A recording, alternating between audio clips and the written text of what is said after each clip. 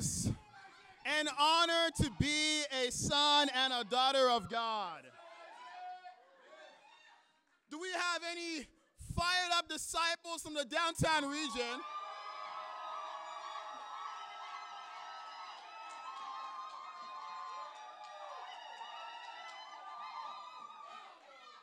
Where are the mighty men and women of the York region?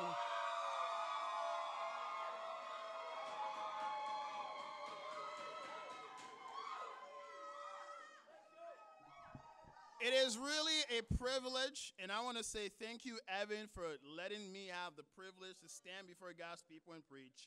I also want to lift him up as well. He spent hours yesterday over the phone walking me through the process of how to properly build a sermon. You know, the 10th letter of the English alphabet is J. There are a few English words starting with the letter J that I enjoy. I love jollof rice. I love the month of June and July because June is my birthday and July is my wife's birthday. I love Jube Jube's fruit candy. I love Jamaica and Jamaican food. I love orange juice. I really love orange juice. I love Judge Judy. Anyone here love Judge Judy?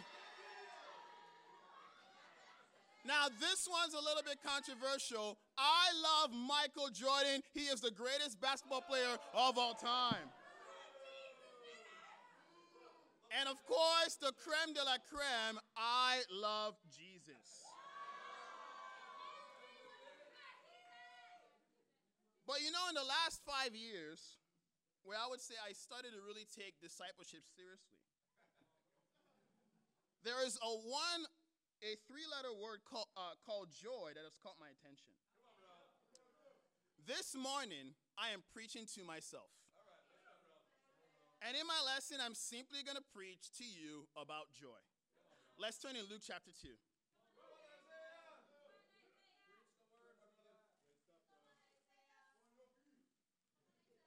The context is quite simple. The angel comes to Mary to announce the birth of Jesus. In Luke chapter 2, verse 8. And there were shepherds living out in the fields nearby, keeping watch over the flocks at night. An angel of the Lord appeared to them, and the glory of the Lord shone around them, and they were terrified. But the angel said to them, "Do not be afraid. I bring you good news of great joy that will be for all the people. Today in the town of David, a Savior has been born to you. He is the Christ the Lord. This will be a sign to you. You will find a baby wrapped in clothes and lying in a manger." Jesus is the good news that brings joy to the world. It is not a statement we make during the holiday season. It is an absolute truth that stands 365 days a year. The title of my lesson to you this morning is Joy to the World. I have 3 simple points. Joy after contemplation, joy after dedication, and joy after the mission. Let's tackle our first point. Point number 1, joy after contemplation. Turn with me in your Bibles to Nehemiah.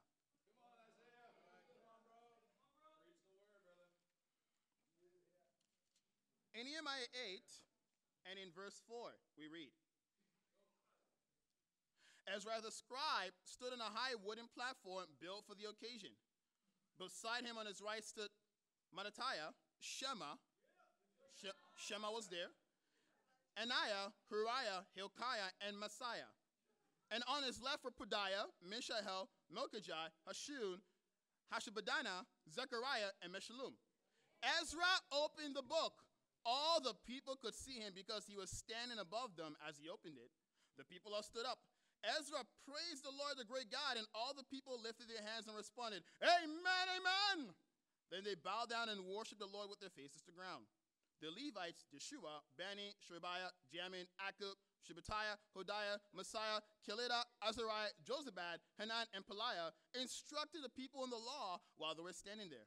They read from the book of the law of God, making it clear and giving the meaning so that the people could understand what was being read. Then Nehemiah the governor, Ezra the priest and scribe, and the Levites who were instructing the people said to them all, "This day is sacred to the Lord your God. Do not mourn or weep." For all the people had been weeping as they listened to the words of the law. Nehemiah said, "Go and enjoy choice food and sweet drinks, and send some to those who have nothing prepared. This day is sacred to our Lord. Do not grieve, for the joy of the Lord is your strength." The Levites calmed all the people, saying, "Be still, for this is a sacred day. Do not grieve." Then all the people went away to eat and drink, to send portions of food, and to celebrate with great joy, because they now understood the words that had been made known to them. You find right here that the remnants of Judah assembled 1 month after Nehemiah had arrived from Persia back to Jerusalem. We understand in 586 BCE that Nebuchadnezzar, the Babylonian king, with his army completely obliterated the city of Jerusalem. He burnt every building to the ground. He literally had his army step with their horses over old men and old women. They tore pregnant women, the children out of the pregnant women. They literally assaulted millions of Jews in Jerusalem. And we find that 70 years later, as the people come back to Jerusalem to rebuild their city, Ezra, who was a scribe, basically he was a Bible expert, was reading the Bible. And yet, as they were reading the Bible and listening to it, all of a sudden you just see the people just start, "Oh my gosh," just start weeping. And then all the leaders are like, "Guys, chill. Just go home, eat some nice sweets, eat your gummy worms, eat your chocolate bars, drink some nice juice, some coffee, relax." Well, most likely, the year is 455 BCE. And this is the 20th year of King Artaxerxes, which we know from Nehemiah chapter 1 because Nehemiah worked with Artaxerxes. And yet, this is very interesting because the Bible says that they were listening to the word of God, the law of Moses, which was written in Hebrew. But as Ezra was reading, someone was translating the Bible into a language that they could understand. Why? Because at this time, the language the people understood was Aramaic, and because they were being in captivity for so long, many of them did not even know how to speak their own native tongue. When I think about this, it helps me to remind of my wife, who is a Spanish speaker. And at home, we have many Bibles. Now, for those of you who know me, I'm like a Bible collector. Some people collect Jordans, some people collect jerseys, some people collect coins. I collect Bibles. And one time, I was just going about my house, and I saw my wife's Spanish and English Bible. And, of course, I was curious, so I opened it. I didn't ask her first. I just took it and started reading. And, I was reading, and I was like, I'm very curious to see how the Spanish people, or Spanish speakers, call English names.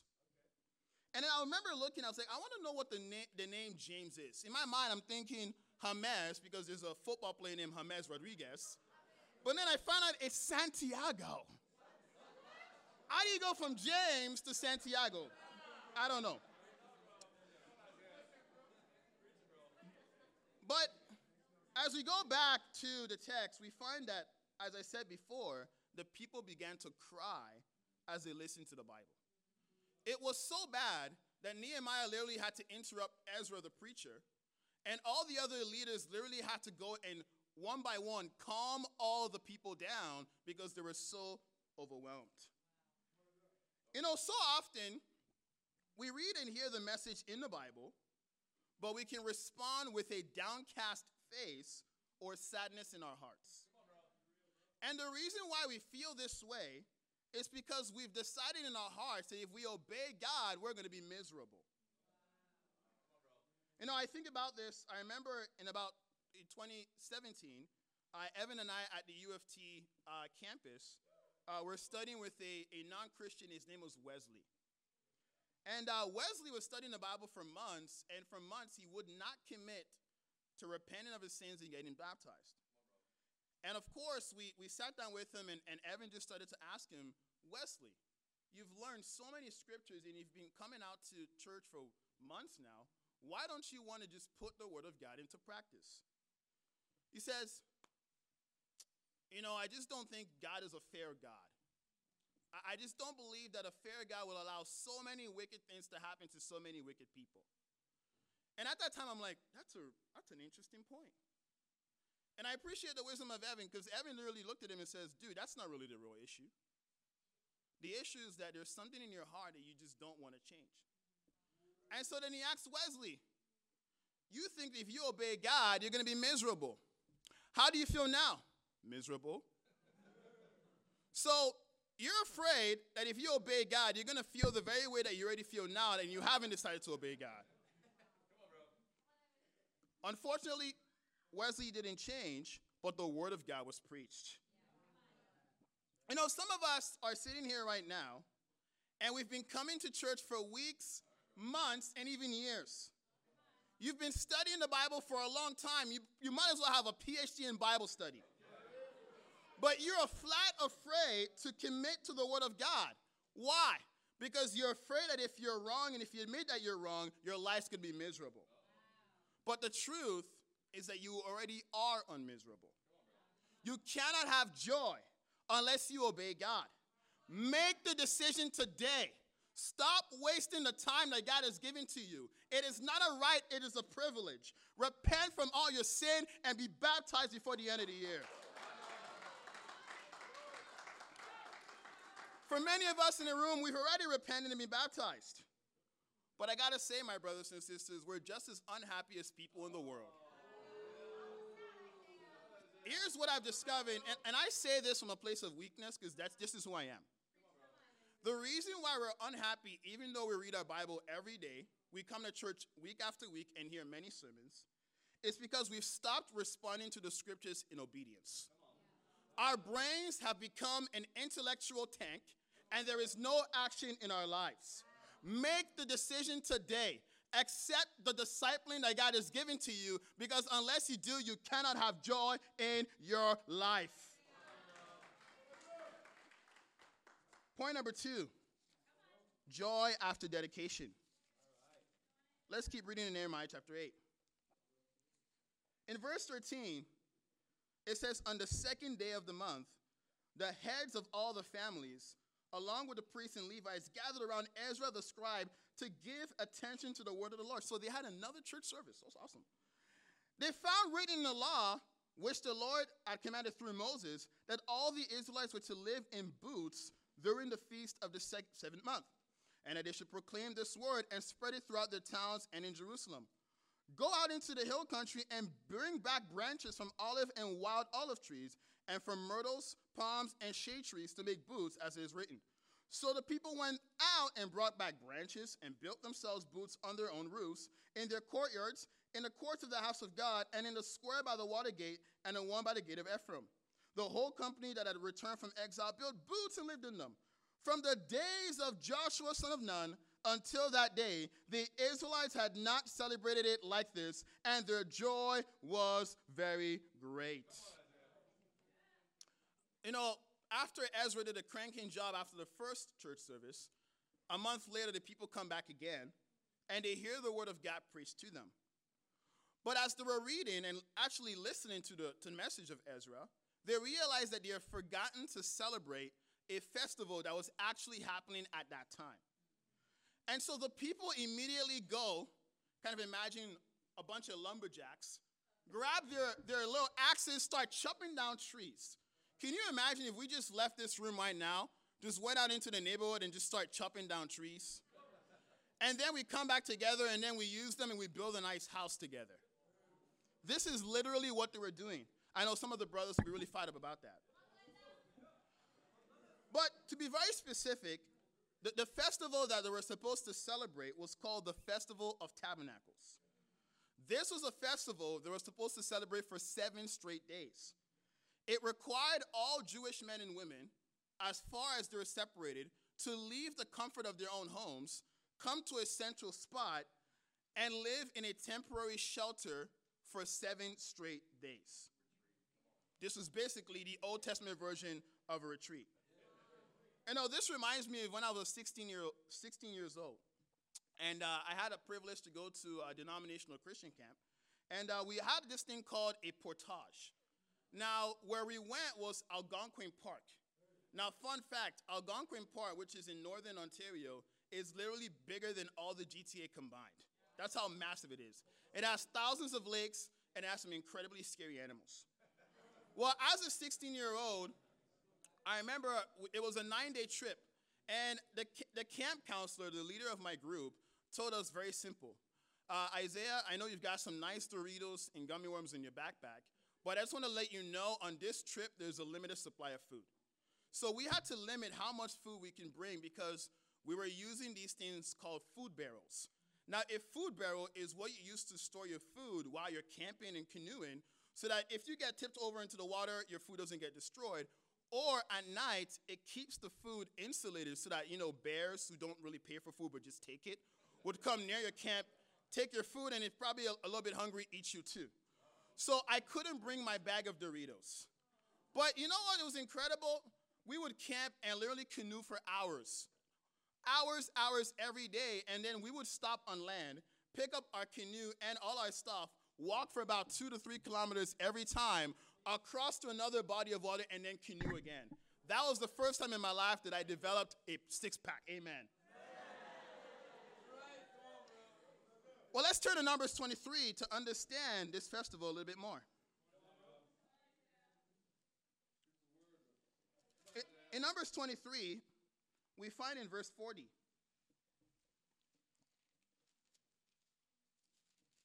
Excuse me, Leviticus 23.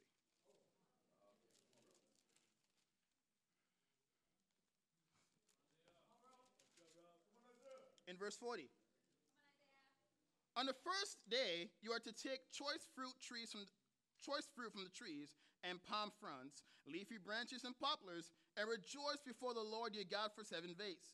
Celebrate this as a festival to the Lord for 7 days each year. This is to be a lasting ordinance for the generations to come, celebrated in the 7th month. Live in booths for 7 days. All native-born Israelites are to live in booths, so your descendants would know that I had the Israelites live in booths when I brought them out of Egypt. I am the Lord, your God. Right here, the purpose of this festival was to teach God's people to appreciate what God had done for them in their past. God had the Israelites for 40 years live in temporary shelters. But the problem is, all the generations after that had an easier life. And because they had an easier life, they will have become arrogant and unappreciative of God. So God created a festival that the people would have to participate in so that they can understand and appreciate the pain and suffering that their ancestors had and be united to God together. The most important resource, I believe, is not money, but it's time. And as a church, we take being at meetings of the body very seriously. But the reality is these meetings are a sacrifice of our time. And what happens is as time goes on, as the weeks go on, we start to pull back our hearts from meetings of the body. Sometimes we can even be there physically, but our mind and heart is somewhere else. And the reason why we pull back our hearts is because we believe that because the church is taking so much of our time, we don't have enough time to figure out our life and do what we want. But the issue is not that we don't have enough time. The issue is that we have devoted our time to worldly ambition and we just have divided interests. And I got to talk to you about this because I come from a place of weakness with this. 6 years ago, I was taken to step 2 of church discipline for not being committed to meetings of the body. So whenever someone goes to church discipline, I know exactly what that looks like. And to this day, I can say to you that it is one of the most powerful things to change your life. I was missing church every month, once a month. And what I was doing was that I would secretly miss church, go spend time with my family, and yet still not even give contribution as I missed church.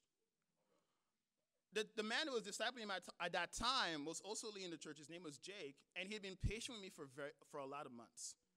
But then, I remember one midweek, he asked me, Isaiah, can you do the welcome on Sunday? I said, no, I can't. He said, why not? Well, I won't be at church on Sunday. Amen, bro. And I was a very young Christian at that time, and I knew I was going to have a conversation very soon. The next week after, about 7 days, he invited me over to Tony and Vita's home.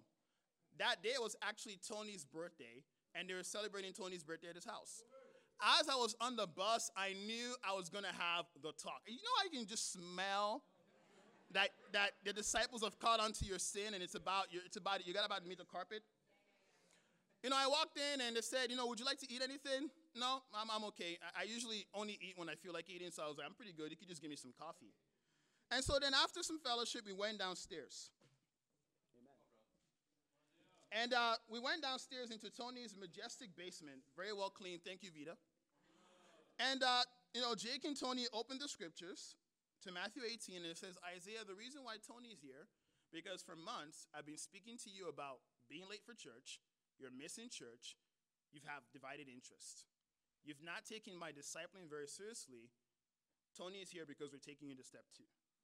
But I also want to make this very clear to you. I have been extra patient with you than others. And so the next time I have this conversation with you about missing church, you're a flat gone.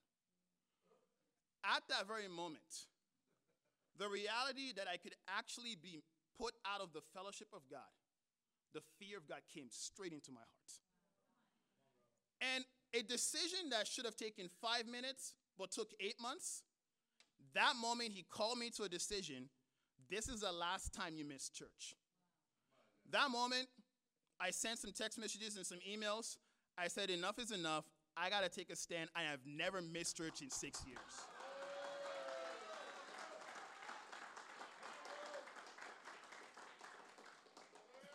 In January, we've got our winter workshop, our winter retreat. Let's be honest. Some of you don't want to go. You know how I can tell? Because when Dylan and Issa announced it during the announcements, you don't look fired up. You say you've planned a vacation. You say you don't have enough money to go. But if I told you this is the World Cup or a concert, you would make it happen. Here's the reality. We need to repent. Make the decision today. Seek first the kingdom. Every disciple needs to be at the retreat. This is a family meeting.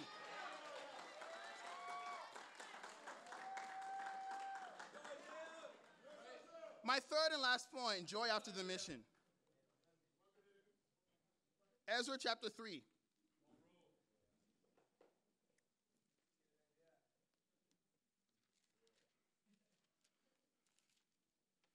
In Ezra chapter 3, in verse 10,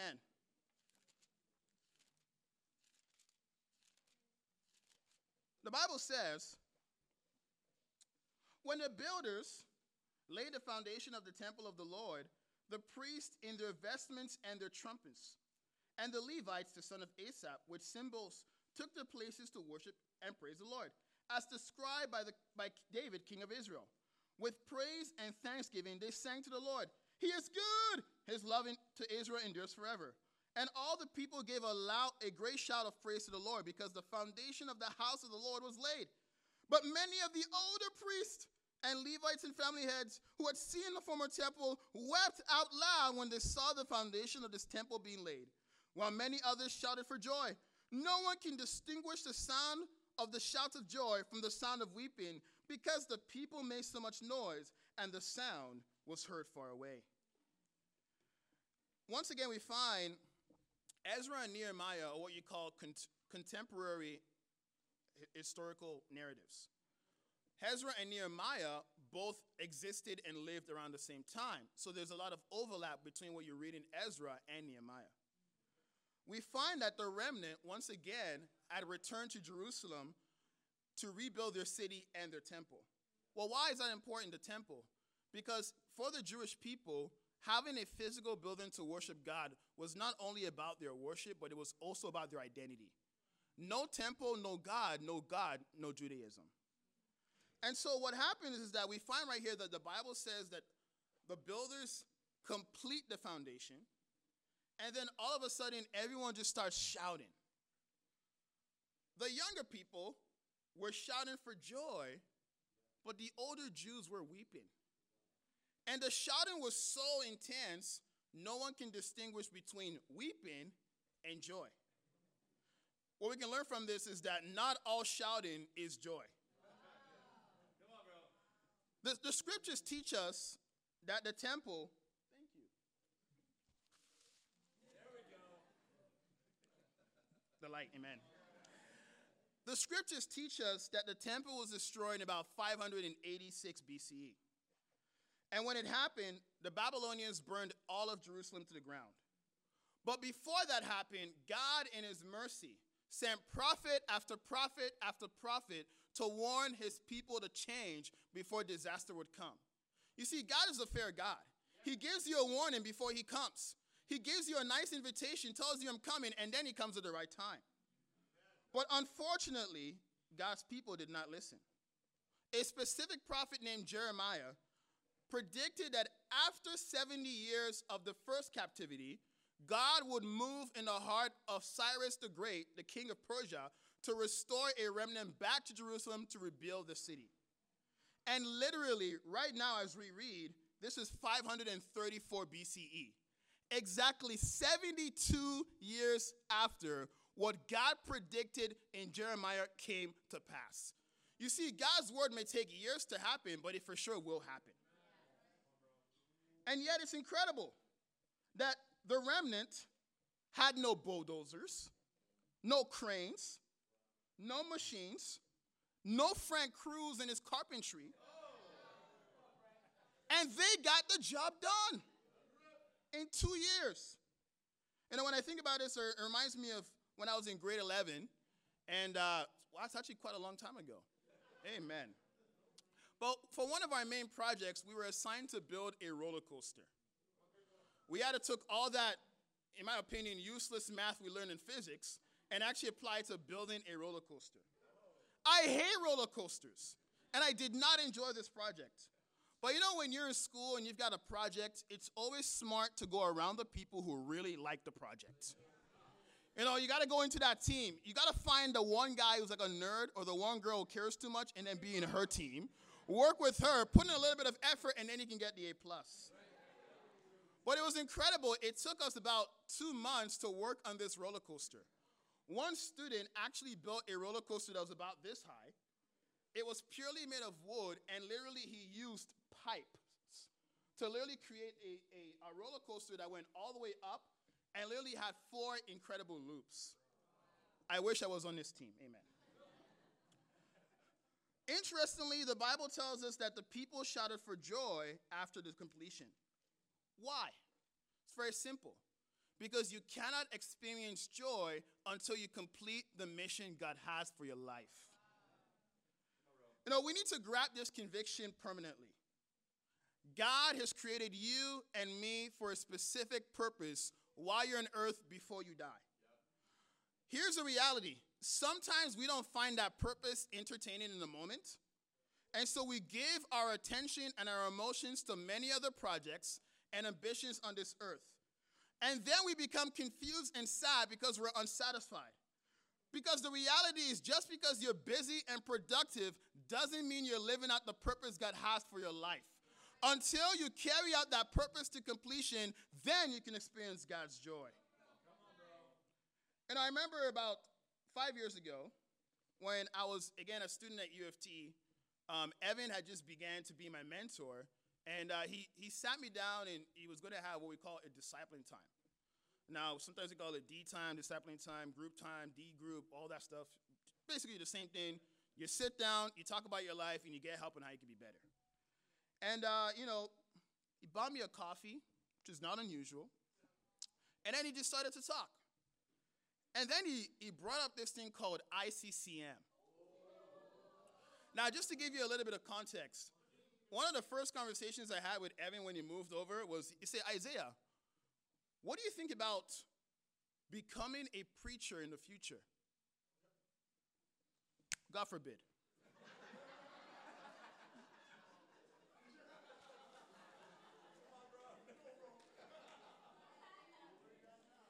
He asked me, why? Well, because I don't want to be broke. Preachers don't get paid a lot. I came to Canada to escape Nigeria. I am not going back to being broke.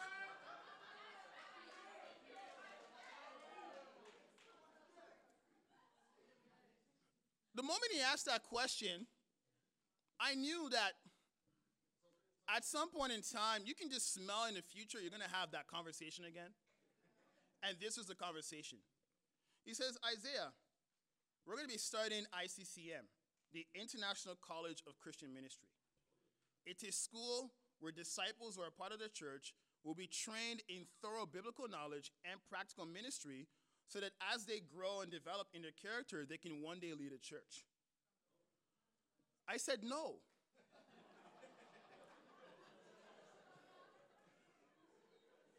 Let me present it to you again. It's an incredible opportunity to raise you up so that you can preach and make a difference. No.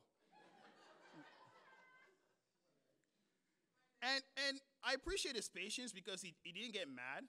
And one thing I learned from this conversation is when you challenge someone and they don't do what you say, getting angry is not the answer. He just patiently waited and reasoned with me. He says, bro, why not? Bro, man, I really want to be a neurosurgeon, man. It's like, why do you want to be a neurosurgeon? Well, I got to be honest, it's a little bit because of Grey's Anatomy. You know, Derek Shepherd. But, you know, I got to be honest, man, neurosurgeons, they make a lot of money. They drive Mercedes-Benz. They live in nice penthouses. I want that. Maybe I can be a neurosurgeon and preach, you know, on the side, you know, here and there a little bit. And then I remember we kept having that conversation, and I literally got angry at him. I was so angry at him that I ghosted his texts and calls for 3 straight days. He would call me, no answer.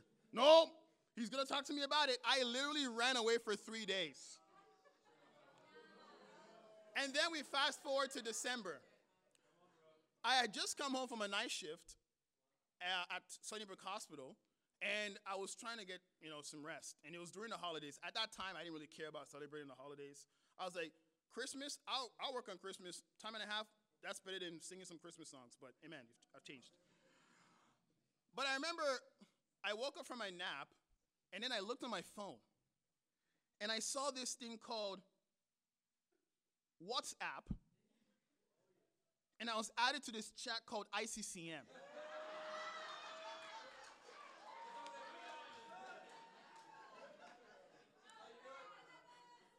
I wanted to go back to sleep. I could not sleep for the rest of the day. I was like, bro, can you not? I've got some ambitions here that I'm trying to get done. Can you call me to this in the future? I said, bro, why don't you just come to the first class and then decide what you're going to do? I came to the first class, and the sermon that was preached was called The Dream, based on Luke chapter 4. It was the first time that I understood that the dream to go to every nation on earth and make disciples was not a second-class dream. It was the only dream worth living for. After the class, Kelly came up to me and says, "So, bro, what do you think?"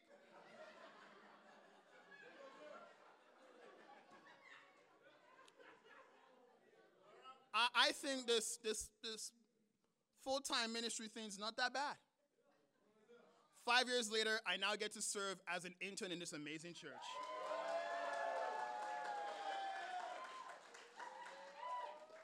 You know, I really want to lift up 2 incredible disciples, Tim Kosozi and Isabella Rodales.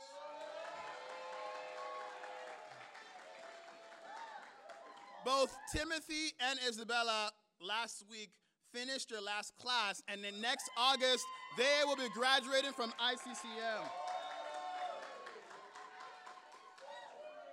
I remember the first time before Tim was asked to be in ICCM, he prayed a prayer that I ask you to think carefully before you pray.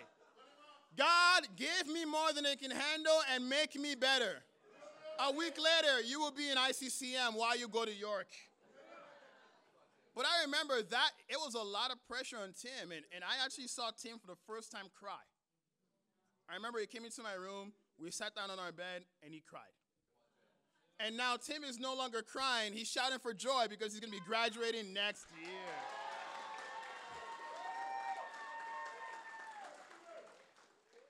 Next week, we have an incredible opportunity to complete our mission of saving everyone in Toronto. We're going to be having our Christmas service. I put before you a fact. Many men and women in Toronto right now are more open to God than they've been all year.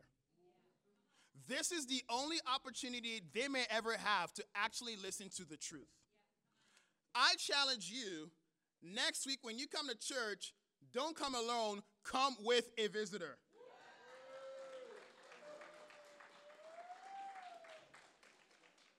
It's really incredible to really learn and serve in our campus ministry.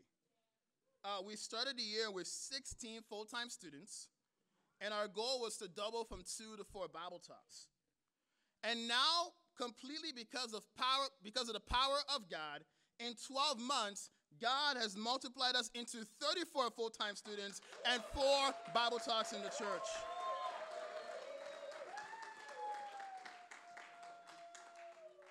In closing, I put before you 3 simple points. Joy after contemplation, take the J. Joy after dedication, take the A. Joy after the mission, take the M. What does it spell? Jam. I hate jam, but I've got joy in my heart, and you're going to have joy in your heart too this season. Thank you, and God bless.